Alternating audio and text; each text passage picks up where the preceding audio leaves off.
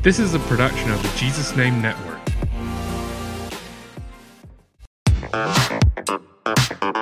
Welcome to That Pentecostal Podcast.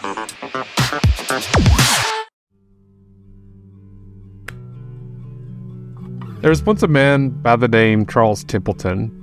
He had first professed his faith in 1936 and became an evangelist in that same year. By 1945, he had met Billy Graham, and they had become really good friends, rooming together, ministering together on some of the evangelistic tours in Europe. But by 1948, Templeton's life, his worldview, everything was beginning to go in a different direction than Billy Graham's.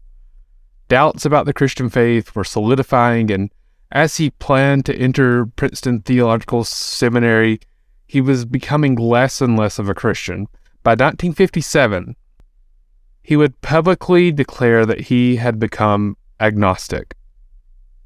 Now, there's a memoir written in, I believe, 1996 about this, where Templeton recounts a conversation between him and Billy Graham. The conversation centers around the biblical account of creation, and obviously Templeton believes that evolution and all that is a demonstrable fact. Graham, however, had this to say. He said, "I believe the Genesis account of creation because it's in the Bible. I've discovered something. When I take the Bible literally, when I proclaim it as the Word of God, my preaching has power.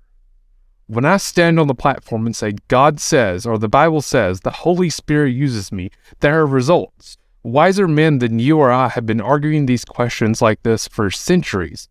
I don't have the time or the intellect to examine all sides of the theological dispute, so I've decided once and for all to stop questioning and accept the Bible as God's Word." Templeton had this to say: "You cannot do that. You don't dare stop thinking about the most important question in life. Do it and you begin to die. It's intellectual suicide." To which Graham replied, "I don't know about anyone else, but I've decided that's the path for me." Now, some 50 years later, Lee Strobel had an opportunity to interview Templeton. Templeton said he's the greatest human being who's ever lived. He was a moral genius. His ethical sense was unique. He was the intrinsically wisest person that I've ever encountered in my life or in my readings. Strobel was kind of taken aback, and he said, "You sound like you really care about him."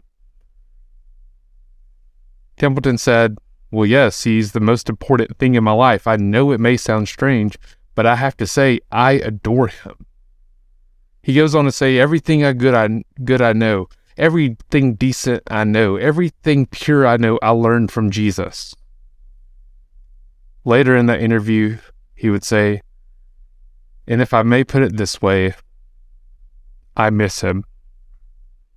Now, 2 Corinthians 10:5 tells us, "Casting down imaginations and every high thing that exalteth itself against the knowledge of God, and bring into captivity every thought to the obedience of Christ."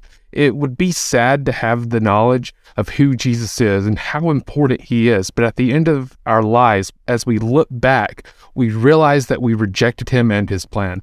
But the love that we felt, the things we learned from Jesus, we have to look back and we have to say, we miss him. All because we chose our path, we chose our way, we chose our intellect, we chose our thoughts, our feelings over the Word of God. Paul had this to say in Philippians 4.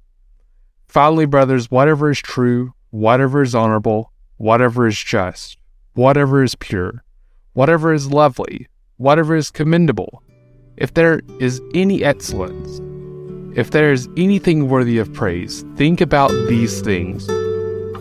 What you have learned and received and heard and seen in me, practice these things, and the God of peace will be with you."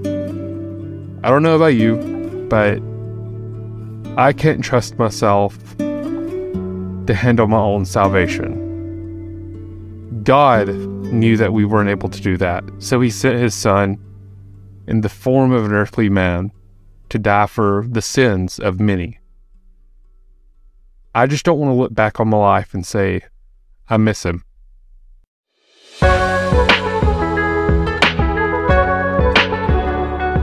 thank you for listening to That Pentecostal Podcast. Catch us every Monday. And if you like this content, we go a little bit deeper over at the GSM News Podcast. So check us out there everywhere you get your podcast. Again, thank you for listening.